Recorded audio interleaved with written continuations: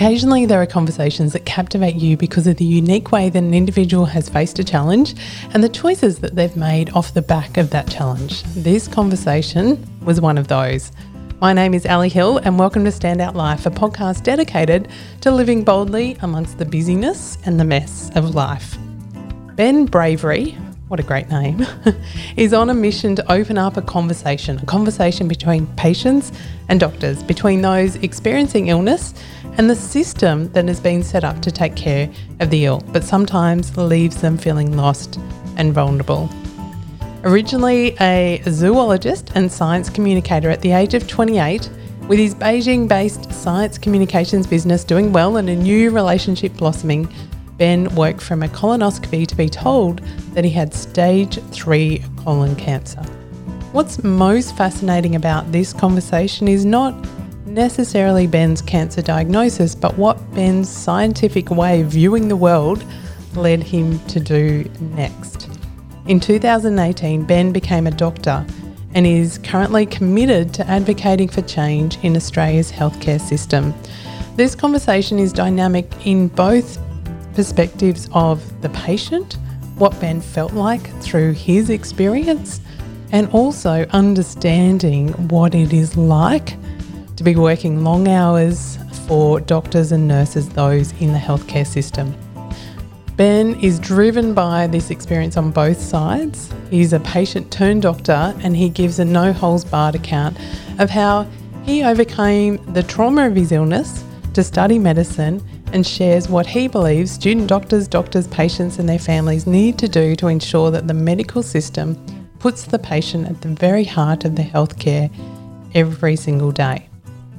Please enjoy this conversation with the patient doctor, Ben Bravery. Ben, it's such a delight to be connecting with you today and to be diving into your story. Thank you. Great to be here. I'd love to start by asking you a little of your background. So you are a trained zoologist. Tell me a little bit about what was it that got you interested in and how did you get into zoology? Tell me a little bit about your backstory first, where you grew up and what your childhood was like that led you to being a zoologist. Okay, so it starts in Queensland, where I'm from. I was born in Southport on the Gold Coast in the 80s to a single mum. And she had thought throughout the pregnancy that she probably wasn't going to keep me. And so she had completed most of the paperwork to put me up for adoption, thinking that other people would be able to give me the life that she wanted me to have. She wasn't with my father for other complicated reasons, and she was 18. And she had this idea, having grown up in a reasonably Catholic household and having had some education at the hands of nuns, that she needed a nuclear family and anything outside of that was sin and unhealthy for the child. I think that's what mostly drove her thinking. And so I was born and I was whisked away. And in those days, they separated the baby from the mother very quickly because I think they knew that any connection or bonding would contaminate that decision.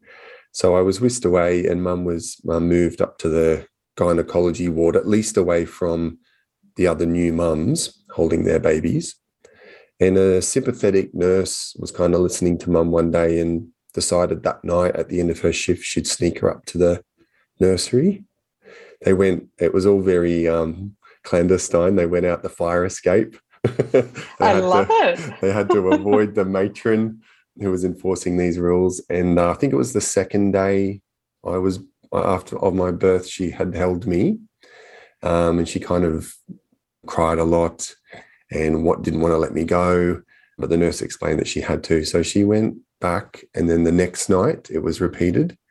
And so by now we're about day 4 and the government is coming to pick me up. And the morning that they're due to come, she decides that she's going to keep me. So she calls my grandparents, her parents, and despite them being reasonably Catholic, they've forgiven her. And they, on their way to the hospital, and the the social services are on the way to the hospital. Social services make it first, and they start banging on my mum's door, and the sympathetic nurse happened to be on that day, and she's kind of got it barred, and she's saying through the door, she's keeping the baby. He's not for you today. And they're quite insistent because they know that, mum made the decision in one emotional state, and now she's in a very different emotional state. I get why, but they're a bit forceful. Mum and the nurse were a bit louder, and eventually they back down. My grandparents arrive, and I'm in the family. So it's quite an interesting start. What an amazing 4 days. What an incredible story. Really interesting. So I spend most of that time, my own in the nursery. Mum tells me that the nurses decorated it and they made it, pleasant and fun. But I was still effectively alone, drinking formula out of bottles. And I had, so at day 4, Mum having made this decision, there's an interesting problem is that I don't own anything. And she hasn't bought anything. So if you're planning to give away your baby for, what she at the time were good reasons for her, she was faced with a new problem. So my grandfather rushes out the nearest Kmart, I think it was back then, and buys every onesie he can back to the hospital to put me in something to take me home. So it was a dramatic start, but it was a start surrounded by love. And obviously, Mum having made that decision and then changing her mind, there's a real closeness there that, you can't replicate under other circumstances. I think choosing to keep me felt like the real choice. That was the real choice she made. She still says, I'm 40. She still says it's the most important decision she ever made. Just picturing the 18-year-old in that, and the decision you're faced with, and just the circumstances that you describe around that. It's really powerful. It is. It's really tough. She did an amazing thing, and she wanted me, that idea of wanting a different life carried over. And I think she realized she could do that. She didn't have to outsource that to another family.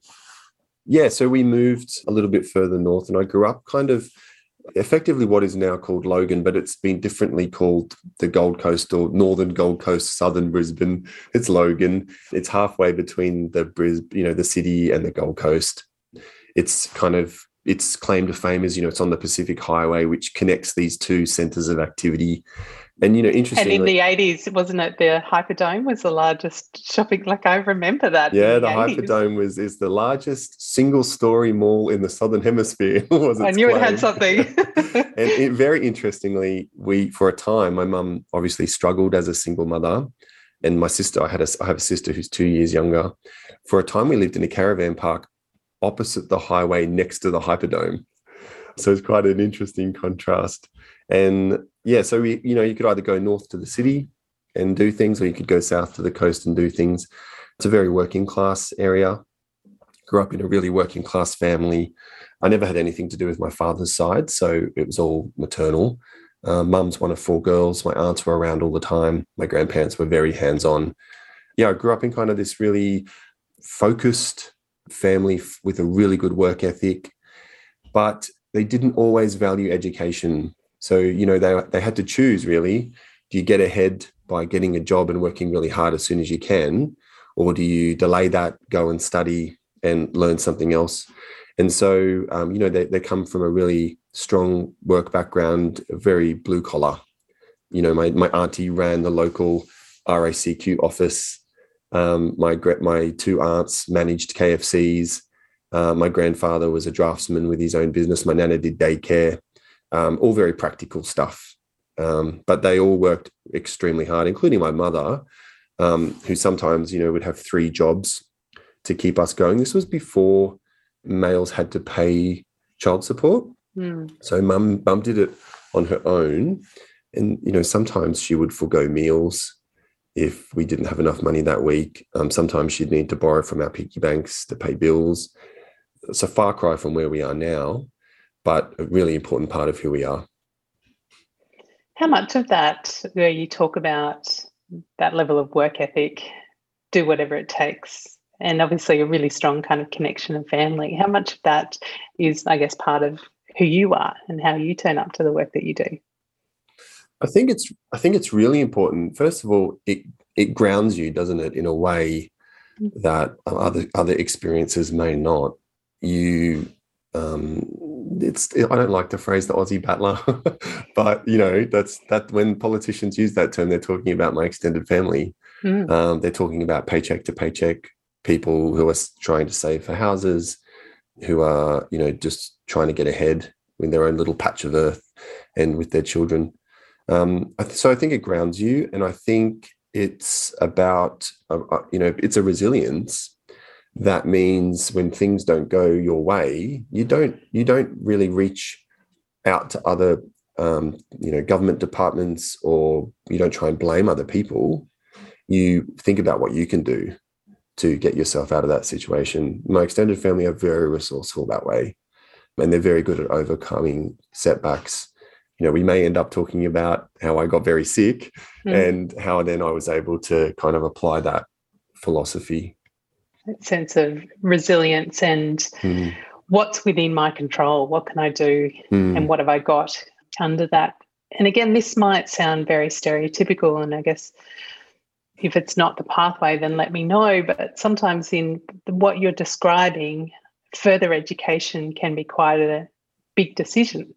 And so then going from that upbringing and experience and then into zoology, was that always an option? How did that conversation come about with your mother, with your extended family? Really interestingly. So I had one aunt complete high school, but nobody had gone beyond that. And so I was the second person who completed high school. At 15, I had 3 jobs myself. So I was working in a hairdressing salon, I was working at KFC cooking chicken, and I was delivering junk mail on the weekends. I was busy, very busy. I was way busier doing that than I should have been doing my homework. And, I actually failed maths, I think, in grade 10, got my only ever E. And so I had to make a decision whether I was going to go down that track and leave high school, which you could do back then at 15, or I was going to do something else. And I thought hard about it, and I decided I did want to do something else. I had this passion for animals, and I was starting to really appreciate biology and science. And I wanted to merge those two things and kind of formalize that as a career. I had no idea what I was going to do, but I had heard of this thing called zoology, which was the study of animals. Disappointingly, my family at the time thought maybe I was going to work in a zoo. And so I had to correct that. They were disappointed then, and they're still disappointed that I've never worked in a zoo. Actually, most people who, when you first mention zoology, they're thinking about a zoo. It's got the word in it, right? It's got the word in it. Where else are they employed? Yeah, exactly. And so I still, people's faces still drop when they realize I have never actually worked in a zoo. I don't know what it's like to clean an elephant. I've never hosed out a panda cage. So mine was more the scientific study of animals, and I wanted to save them, which was my ultimate goal. Somehow, growing up in this little working class pocket of southeast Queensland, I had this real sensitivity with animals. I remember my first ever kind of memory of this is being 6 and watching a documentary about the tuna fishery. So 82, so this is the late 80s. And, we were starting to realize that a lot of these industries had harm. And if there was a documentary about the tuna industry and how they used to catch and kill dolphins. And I broke down. I completely lost it at this one scene of this fisherman carving up this, beautiful animal. And then, and then fast forward a couple of years, in grade 7, we had to do a talk about a hobby. And I was so nerdy. I didn't have kind of stereotypical hobbies. I didn't play any sport. I played video games and read books and collected National Geographic magazines. So I decided to do a talk on animal rights, which was very bold. So mum schlepped off to the local RSPCA office because our encyclopedias had very little on animal rights. And I included pictures of, poor pigs separated from their babies and chickens with their beaks cut off and poor rabbits having shampoo dripped into their eyes. And I got up and did this talk in front of my poor year 7 class. And that, they were expecting another talk on cricket or soccer. They got something very different. It's a little close to home. and at the end of it, they all just kind of looked at me. But my teacher stood up and I think she was quite, there's something different. At least she'd seen something different. And she recommended that I watch Born Free, that amazing film about an animal that's returned to the wild. And so that kind of grew and built, and I fell in love with animals and I wanted to save them. And I would highlight all the Attenborough documentaries that were playing that week, because we did that back then with TV guides, and then stay up so I could watch them. And then I realized you could study it, and I was so excited. So I finished high school and went to the University of Queensland in Brisbane and studied zoology. And it was an incredible place to study animals. There, when you walk into their kind of building off the main kind of set of buildings in the middle of the campus, there's like a 8-meter crocodile, which is a replica, hanging above you, and there's like jellyfish coming down the walls, and there's amazing photos of animals. So I'd found my home and spent the next 4 years learning everything I could about animals. After you studied, you ended up in China working. How did you get work there, and what kind of work were you doing at that time? It was not a direct path. So the great thing about zoology is you can do loads with it. Once you have this, basically a science degree, right? You've got skills in data analysis, research, writing. I'd done my own research on satin bowerbirds in rainforest for a year, sitting under camouflage, looking down telescopes, picking ticks out of my hair. You get all kinds of skills. So I got a job with the Australian government in their environment department because I was very naive. I wanted to save all the environment I could, and I thought the best place to do that was from Canberra.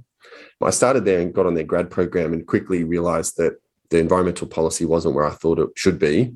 And then I got a bit cynical about what I could actually do and what could actually be done. Australia then and now was still very focused on growth and exploiting natural resources. And, we were talking about climate change then, and no one was really listening at all. And then so I decided to move to the department next door in Canberra, which is the Science Centre, to work out how best to learn how to talk about science and talk about animals to convince people that they needed to save them. I thought I'd go the other way. So I did that for a year and realized that it was really important to talk to people at their level in ways that they wanted to about science and animals. And at the end of that, I thought, let's go apply these skills somewhere really difficult. And a job opened up through the Youth Ambassador Program. So this was an aid program that Australia ran, where it sent qualified young people to areas of need all around the world and partnered them with local organizations. And so I ended up at a national park set up to conserve an endangered deer in tropical China, in an island off the southern coast, in between Hong Kong and Vietnam. And that was incredible. I never thought I would work overseas, but I was really keen to see what it would be like. I crammed as much Mandarin as I could for the 3 months when I found out I got the job before I left. It didn't help because there they didn't speak Mandarin. They spoke another dialect altogether. But it gave me a foot in the door. And then, so I set myself up in this reserve trying to help them communicate their research and improve their systems for saving this endangered animal. That's how I ended up in China. There's kind of thinking there's elements of being a problem solver, being curious, and also choosing not necessarily the easy path, but the curious path in part of what you're saying. You mentioned before about, we might get round to talking about when you had a pivotal moment and got a diagnosis that's pretty kind of tough to hear. Whilst you were in China, you'd had some symptoms, came back to Australia, squeezed in a colonoscopy, and when you woke from that, you were told that you had stage 3 colon cancer. Tell me a little bit about that moment, if you can take me to that moment. Because when you wake up, you're a bit foggy and dizzy, you're not really there anyway. You're not. You talk through that conversation. Yeah, it's a hearing news like that is never easy, but it has particular ramifications when you're 28. So I was 28 by this age, and I just want to take you back a bit to the life I had, because that helps understand the life I was going to have after the colonoscopy. So I was 28. I'd been in China for 4 years now. I'd left the national park and set up a business helping Chinese scientists talk about their research. It was a very exciting space. This was post-Olympics. Beijing was amazing. There was lots of funding for science. There was lots of energy. They were very welcoming of foreigners like me who were trying to help them. And I'd fallen in love. So I'd met Sana 5 months before I was diagnosed. It was a summer. It was for both of us, it's still the best summer of our lives. It was one of those relationships where you just meet them and then, I went into her radio station. She was there as a foreign journalist working for China Radio International. And I went in to do a radio interview about giant pandas because as a zoologist in China and helping Chinese scientists communicate, I attracted firstly zoologists and then mostly, weirdly, giant panda researchers. So I became a bit of an expert on the giant panda. And I went in to talk in English about the giant panda for their national radio station. And Sana was a producer at the radio station and we locked eyes across the room. And I asked her on a date 2 days later, and then 12 years later, here we are. Beautiful. So I go into that colonoscopy with a little business in Beijing, lots of optimism about the future, had just fallen in love. So I was very hopeful about where that was going. But I had been ignoring symptoms inside me for some time. When I look back, probably about 6 months. And I had very classic bowel cancer symptoms. I was bleeding. Mm-hmm. I was in pain. I had lost weight. I had terrible night sweats, the kind where you need to change the sheet in the middle of the night. I fainted sometimes, probably because I was anemic.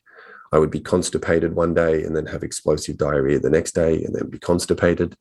I didn't have much understanding of what was going on. Did you put that down to anything in particular, or was it more just kind of not ignoring, but just going, I can just deal with this today and it'll be fine? I put it down to dodgy dumplings, but you can only do that so many times. Once before you see the pattern, right? And I was a scientist, so I get patterns. But when you Google it, and rightly so, for most young people, blood is hemorrhoids. It's something pretty benign that can be fixed quite easily. I hadn't kind of maybe in my unconscious put all the big pieces together. A part of me thought maybe something was wrong, but it wasn't going to be major. So I squeeze in this colonoscopy. This 28-year-old who's just fallen in love, trying to build a business in another country, wakes up. The last thing I'd been told before the colonoscopy, when I said, worst case scenario, I think I may have cancer, the doctor's like, but there's no family history. You're 28. Like, look at you. You've never been in hospital. I'm not expecting to find cancer. And then the first thing I'm told when I wake up is that there's something that looks like a giant cancer. The cancer was so large that he couldn't get the scope through. He had to use a pediatric scope, so a little baby camera. And he showed me pictures of it, and it looked like the word cancer. It was yucky. It was bleeding, and there were dark patches. And he had my mum in the room, which is incredible. And I remember waking up, walking into the room and thinking it was weird that mum was there because I was 28 and I didn't need my mum to talk to a doctor about a colonoscopy, particularly a colonoscopy, given that it involves your bum. And I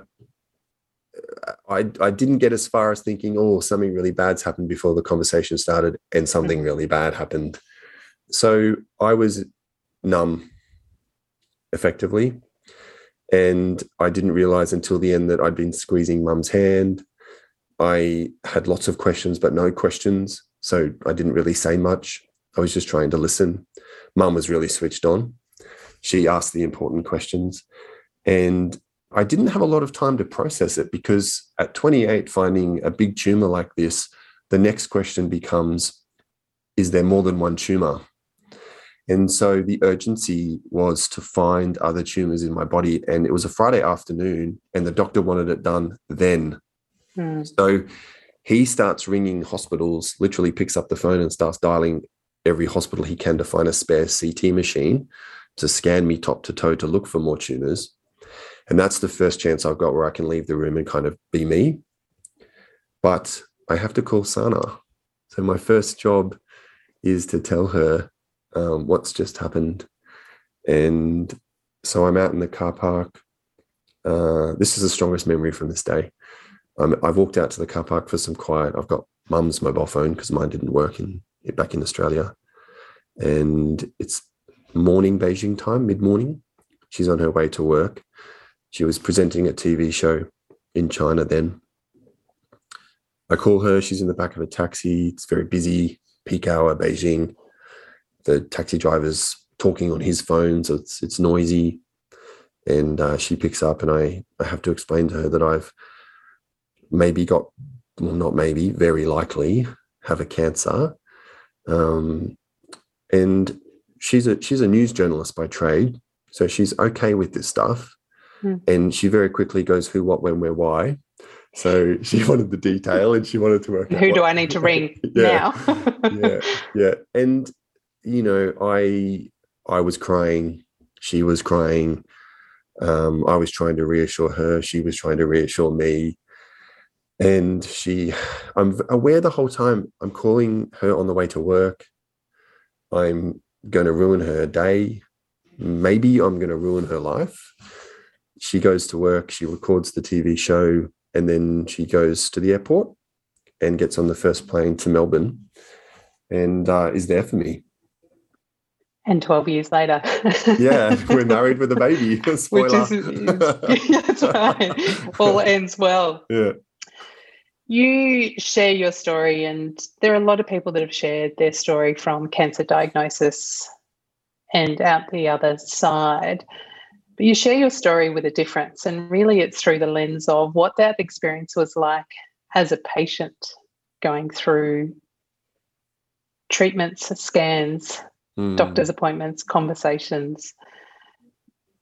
Do you have any sense, and it might be because it's just not even on our radar, prior to this diagnosis, prior to this day, maybe what you thought the experience of a patient was versus the reality of your experience? What do you think it was? Like, do you have a sense of what that was? Was it just not even on the kind of radar versus what the reality was of your experience? That is a very good question, and I can answer it rather quickly. I had never been sick. I had never been in hospital. I had never fractured a bone. I had no idea what it was like, and my family were healthy. I was the first one to get cancer in my extended family. Even my older relatives were okay. So I didn't know what it was like to be a patient. I hadn't nursed anybody or had a loved one that had died. My family were all young and healthy. Sana was fine. And so I had no concept of what it was going to be like. And I think that's probably a good thing, because it made my observations maybe unbiased in that way, biased in other ways for sure, but not biased by that. So I was able to come to it really fresh, never having spent a single day in a hospital bed to having to spend a lot of days in a hospital bed. What did you notice? So not only through a personal experience, but as you say, you're a scientist, you're seeing patterns, you're observing behaviour, whether it's animals or humans. There is definitely a crossover. Tell me a little bit about what you observed and I guess what you experienced being the patient. It's hard to talk about this because I'm really, really, really grateful. So I didn't want to be one of those patients, and every lived experience is valid. And however people want to frame it and the narrative they want to use, I'm all for that. It's not mine to inform theirs, and it's not theirs to inform mine. But I'm conflicted still because I'm alive, right? Like, the team were amazing. They did the job. The job was to save me, and it was at the top of my list as well. So the speed with which, when you're young and you have an aggressive cancer like this, I ended up being staged at stage 3C. So we're just on the cusp of stage 4, right? We all know what stage 4 means.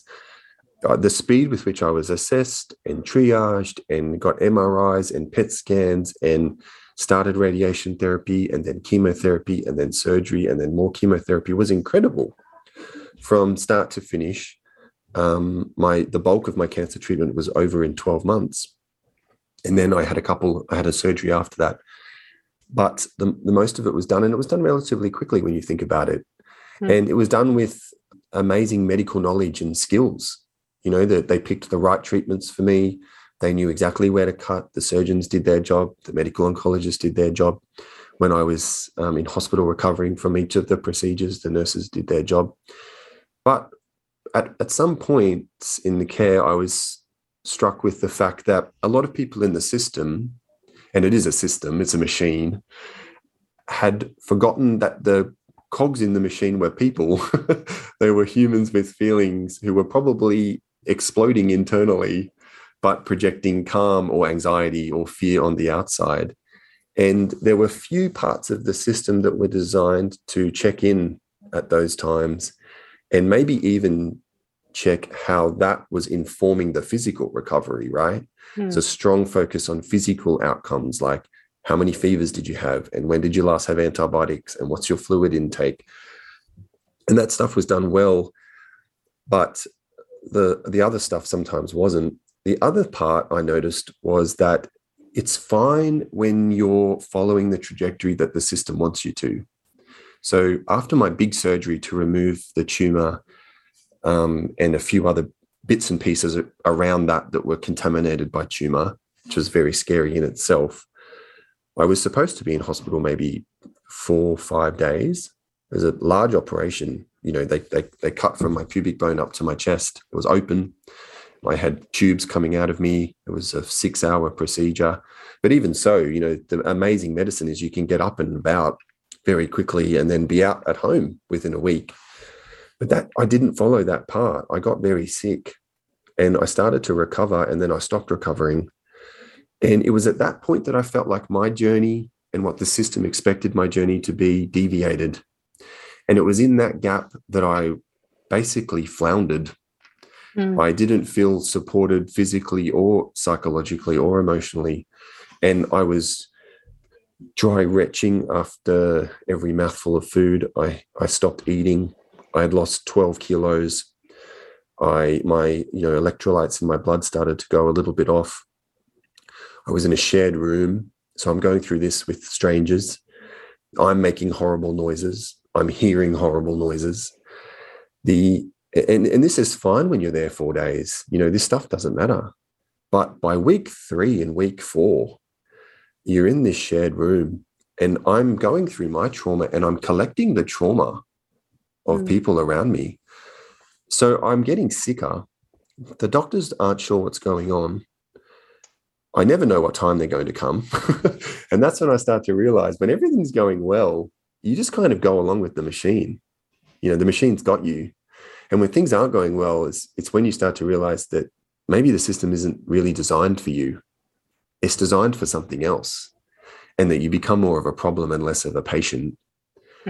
And I'm getting quite sick at this stage. And one particular ward round, you know, this group of 8 or 9 people rock up. I don't know 8 of them. I know one of them, and my surgeon, who's always really nice. And they have a little chat about me. I don't understand what they're saying. They're using words I don't know. They're looking at a computer I can't see. I don't know what data they're analyzing. The one of the people stops and turns to me, and she says, "If you don't start eating, I'm putting a nasogastric tube in you." And it felt very threatening. And I get what she was trying to say. But what it confirmed for me was I was just numbers on a page.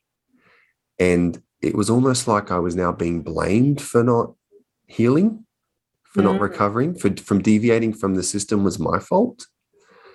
And what that nurse, I later learned, did not understand was that I had a fear of nasogastric tubes because I'd spent, a couple of weeks in hospital hearing them being inserted.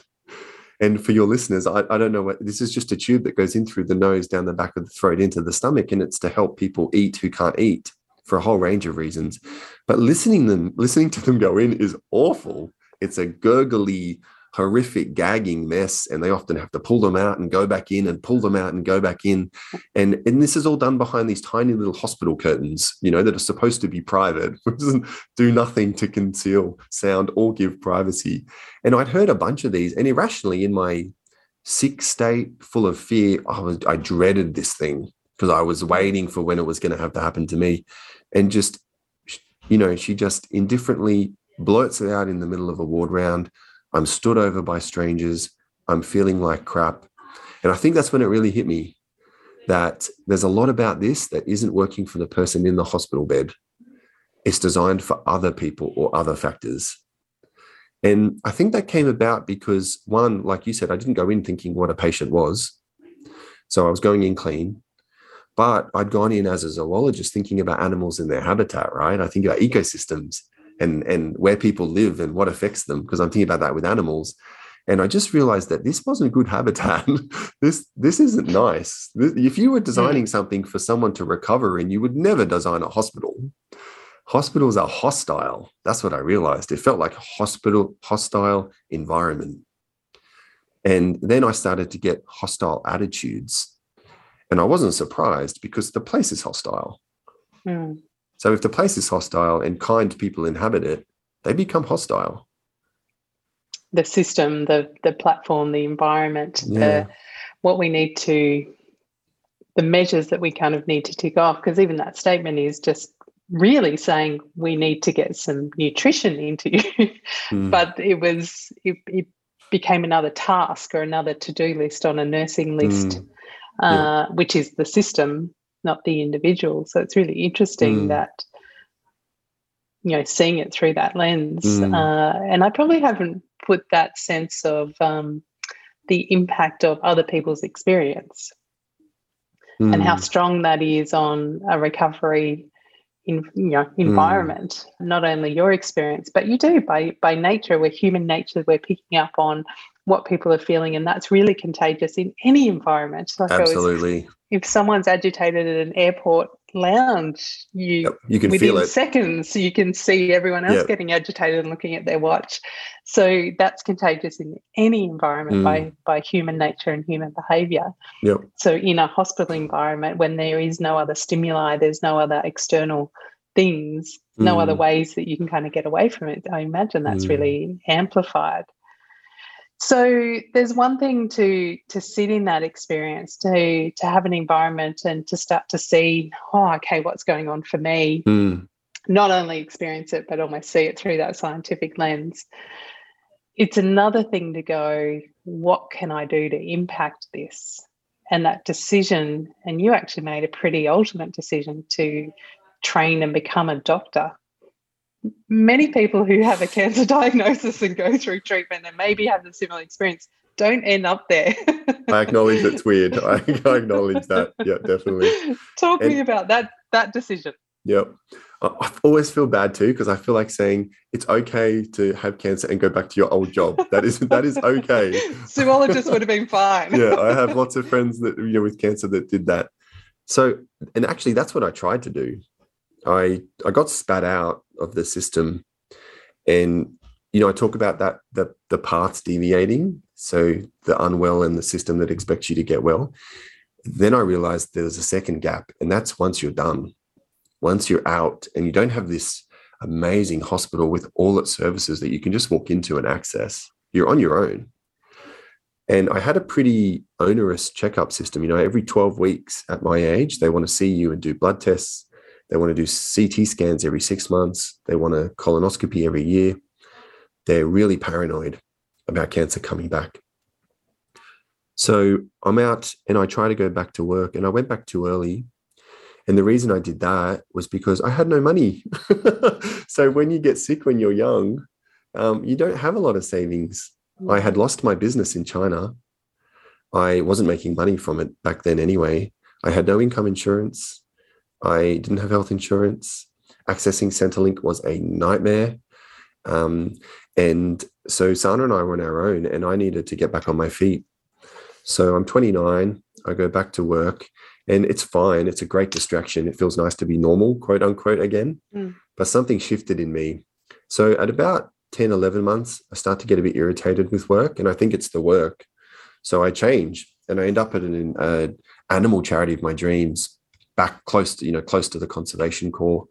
And the same thing happens, after about 6, 7, 8 months, I start to get irritated again, start to get a bit down. So I decide I'm going to take a year off and just think. I'm going to feel what cancer did to me, and I'm going to think about what it did to me. And my body had changed for sure. Long, big scars. My toes and my hands still tingle from chemotherapy. My colon is a mess. I still have I had lost the stoma by then, so I had a bag for a year, but it ended up being reversed. But I was still getting to know my bum again. So things were different, but I hadn't appreciated how different they were inside. And I'm reflecting on what I want to do. And I've started to volunteer with cancer charities by now, helping information for patients get improved, sitting on panels. I talked at a couple of fundraiser events because I'm trying to help and give. But I realized that if the things I want to do are quite big and I need to get into that machine, I don't want to hang around on the outside. Now, you can go into the machine lots of different ways. I could have become a nurse. I could have become a physio or a social worker or a psychologist. But what I realized when I was in hospital was that the place, while it was designed not for patients, it was designed for someone else. It seemed to be designed for doctors. It was kind of built around them. And they're the ones that call the shots. They're the ones that determine what happens when and where. So I decided and ultimately, they have to be the ones that perform. Yeah. Yep. And it's important to realize hospitals that's their workplace, right? That's their office. We're just visiting. And so I wanted to get into that office and I wanted to be one of those people calling the shots. So I had never had dreams of becoming a doctor. And it wasn't until this time had passed and I realized that the way to do it was to become one. So I Googled it randomly, like how to become a doctor. And it happened to be the day before the admission test closed. So I just submitted. I was like, I'm going to do the test. I paid the money. It was way too much. And then I started studying. So I did that for a couple of months, sat it and got in. Didn't expect to get in. I was 32 when I started medical school, so I'm much older than most of my colleagues. And medical school was a wild ride. And now I'm a doctor working, in the public health system. What sort of impact, because I know one of the things, bringing that kind of sense of why into it, coming into this workplace, this office, and wanting to advocate might be the right word or the wrong word, but to really kind of think about the patient experience. What are you doing differently, or how are you facing that, seeing that from the side that you are now on? Tough question. So the reason that's tough is because when I went to med school, I realized that there was a whole other world of problems I hadn't even thought of. And that was how doctors are taught. The patient is largely absent from this system.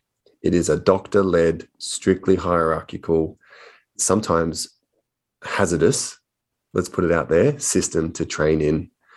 And I was quite shocked. And then I started to realize, I'm not at all surprised now at the kinds of things I see. And the patient leaving the consultation cross because the doctor, quote, didn't listen, or not having their pain discounted, or ignoring what they'd found on the internet, or not making eye contact, right? Like these things, people have these common complaints about doctors.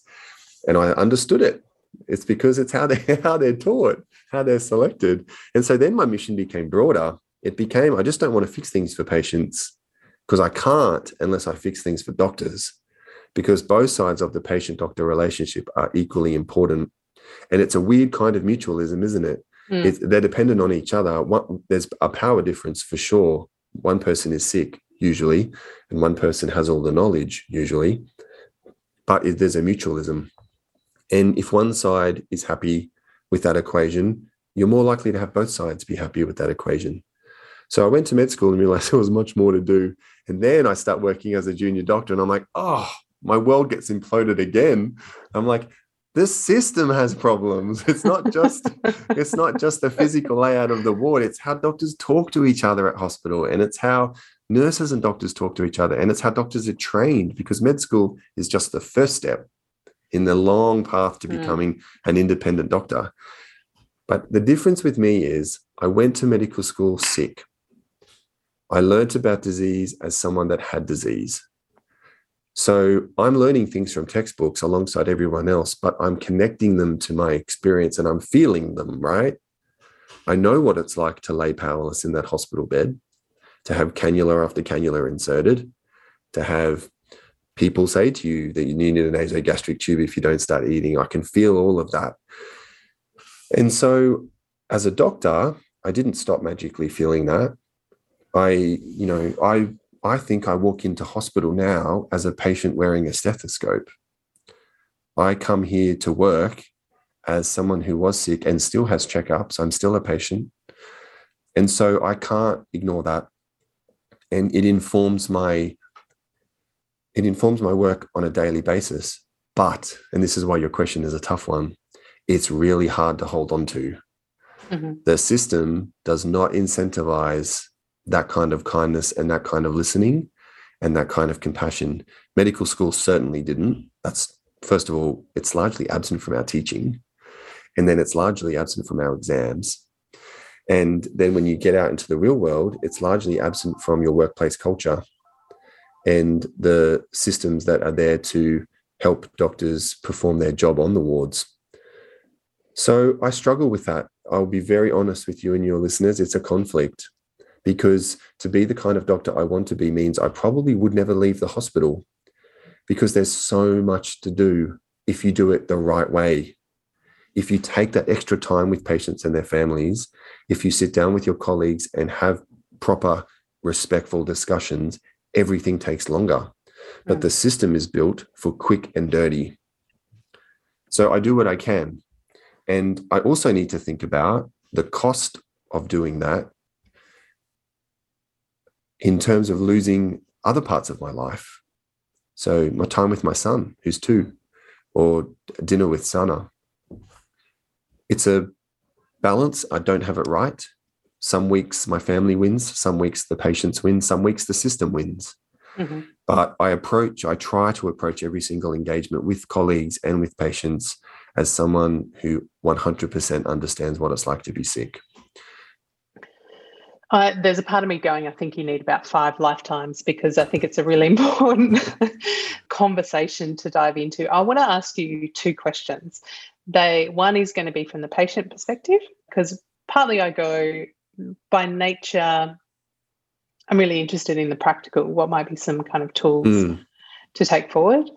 And then the second question will be from the, say doctor, but medical professional, because I think allied health professions really fall into that category as well. Absolutely. So if we go from a patient perspective, and again, I'm going to kind of blanket this, but I look at it through the lens of even generationally. So my parents, my husband's parents almost come from a generation of whatever the medical profession tells me I will do, and I will follow them. And if I go and have an appointment with a surgeon and they tell me I need surgery, I will do that. And I probably come from that generation of, actually, when you talk to a surgeon, that's their tool, of course.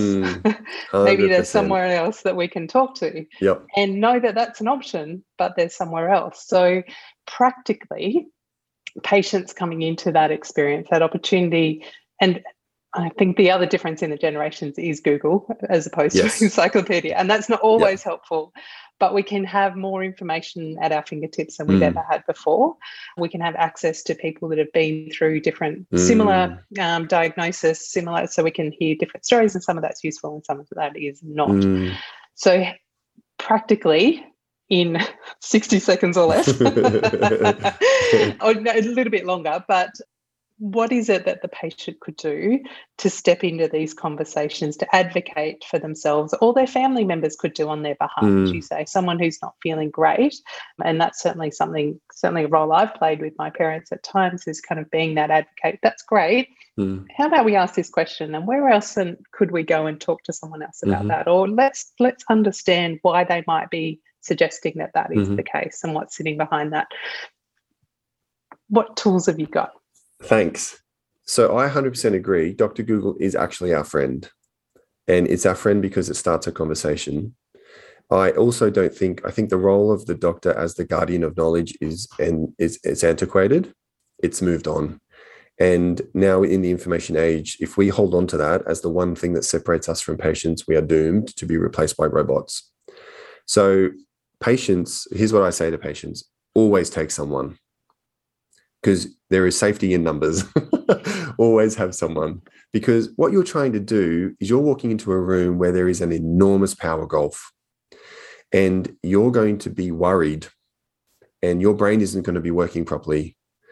So you should always take someone, and the noisier that person is, the better, right? That doctor may get upset by that, but you're going to get better input, and you're going to feel better at the end of the consult. Take someone. Always search things online. I think it doesn't harm you. If you've got a doctor's appointment, you know where this is going. It's not just searching at 2 a.m. in the middle of the night down a spiral. You're going to go to a doctor. So you can take what you learn to a doctor and get them to reinterpret it for you. Print things out if you need to, because doctors still use fax. So you need to print out a couple of web pages that you found and take them with you. I would, at that stage, I always say take a notepad and pen. Both you and the support worker should have a notepad and pen. And you should write down your questions before the consult, because again, you're going to be bamboozled. Medicine is 90% art and 10% science. Part of that art is building up the expert. And they're going to say things, and they're going to come at things in a completely different way because we speak another language. And so you can forget how to think in your basic questions that you had because you can feel like they're not appropriate, or this doctor seems very smart, or I don't want to sound silly. Or you'll try and make up for that power balance by, putting your anxieties away and trying to sound strong and confident. I think they're all mistakes. So you should take someone, you should take a pen and paper, you should have searched online before you go, and you should write your questions down before you go. Then get a second opinion. I always say this: if a doctor is offended by you getting a second opinion, they're probably not going to be a good doctor for you. I got a second opinion when I was diagnosed with cancer, and one of my doctors made me feel like an arsehole for it. But it saved my life. Getting that second opinion literally saved my life. We don't have time to go into that now, but it did. And so get a second opinion. Patients have to chip away at the information and the power gulf. And they're just some simple things they can do in order to help that.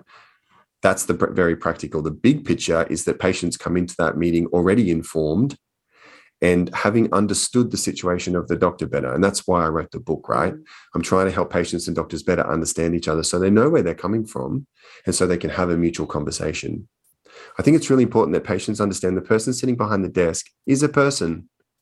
They are a person. They have anxieties and worries, and they've got stuff going on. They might have skipped lunch. Their child might have been very difficult that morning. They might have a sick mother in hospital.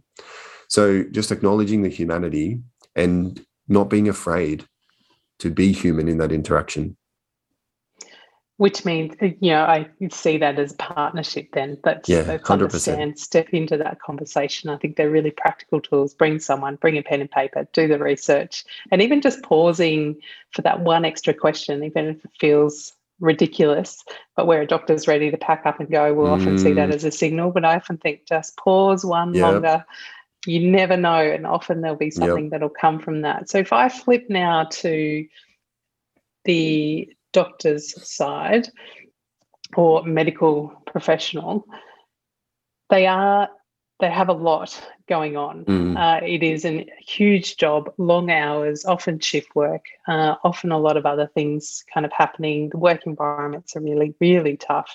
You're going from one scenario to the next very, very quickly, often with very limited transition between the two. And it is a profession where burnout is very, very high. And so sometimes that detachment can be a protective kind of mechanism for medical professionals. And I think you touched on it before, where you're kind of going, look, I figure it out. Some days it's this, some days it's that, and some days it's the system, and you just turn up the next day. What are you learning in that helps you to keep the patient kind of front of mind whilst also being able to turn up clear-minded and keen on the work that you do, managing your own energy along the way? So I think if I have one point, I know you want me to rush here, but I'll try and get this out. The thing is that routine kills empathy and it kills connection because it's our job. And so you're right, you're going to bounce from one situation to another.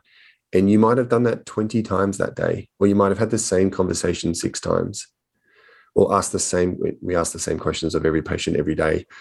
Your boring is not boring for this person. And I love your advice about stopping and pausing. I do it often between patients, and I don't think doctors do it enough. We should stop, we should breathe and reset ourselves for the new encounter, because there's going to be a new energy and there's going to be a new personality and there's going to be a new set of fears and anxieties coming in, and there's going to be new education and new health literacy. And it's important that we match and meet that patient where they want to be.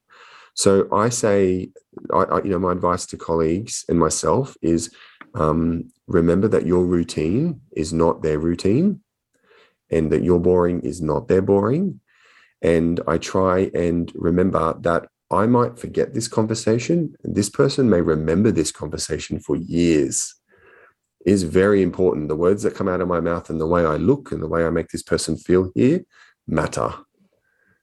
I think that's so important. I'm kind of smiling to myself, and I know this is a stretch as a metaphor, but any Aussies listening will know Daryl Braithwaite and know him as the Horses. And I've seen him in concert, and he goes, I know that's the song you want, but I've got these other songs. But you have to sing it and play it like it's the first time these people have kind of heard it. And I love that sense of your routine is not routine for the person that you are in front of. So arrive, be here, and be present for that moment. I think that's really powerful. So you have written a book called The Patient Doctor to start this conversation, spark this conversation even further.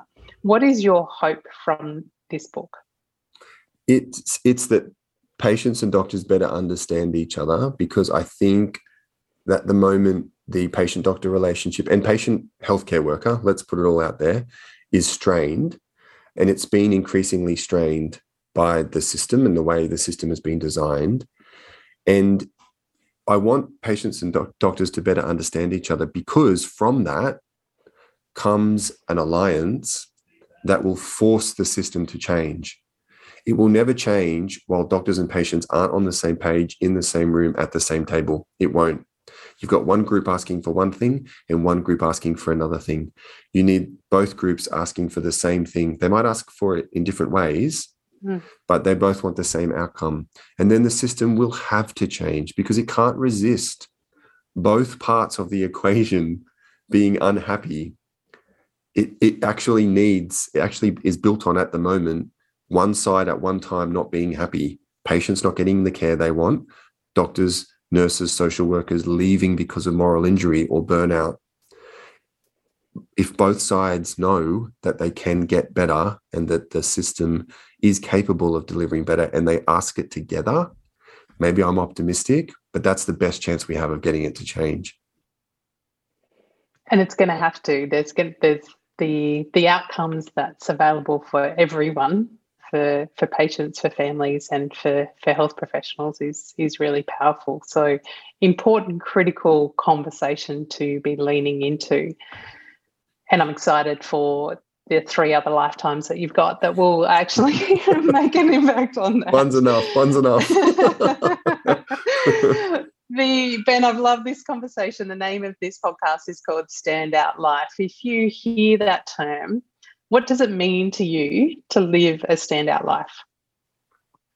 It just means growing to me. I don't think it has to be anything. And I don't like the hero label, and my surname is Bravery, but I honestly am not brave. I don't think you need to have got cancer to become a doctor to be someone.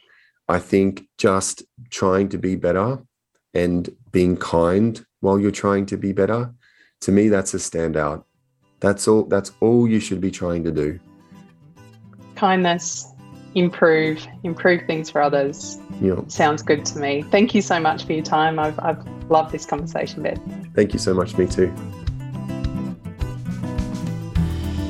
If you've enjoyed today's episode, then there's every chance that you might also enjoy reading a copy of my book called Stand Out, a real-world guide to get clear, find purpose and become the boss of busy.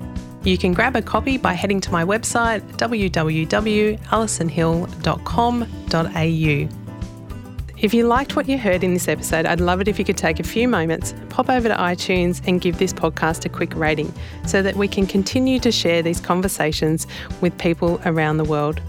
As always, I'm Ali Hill, and this is Standout Life.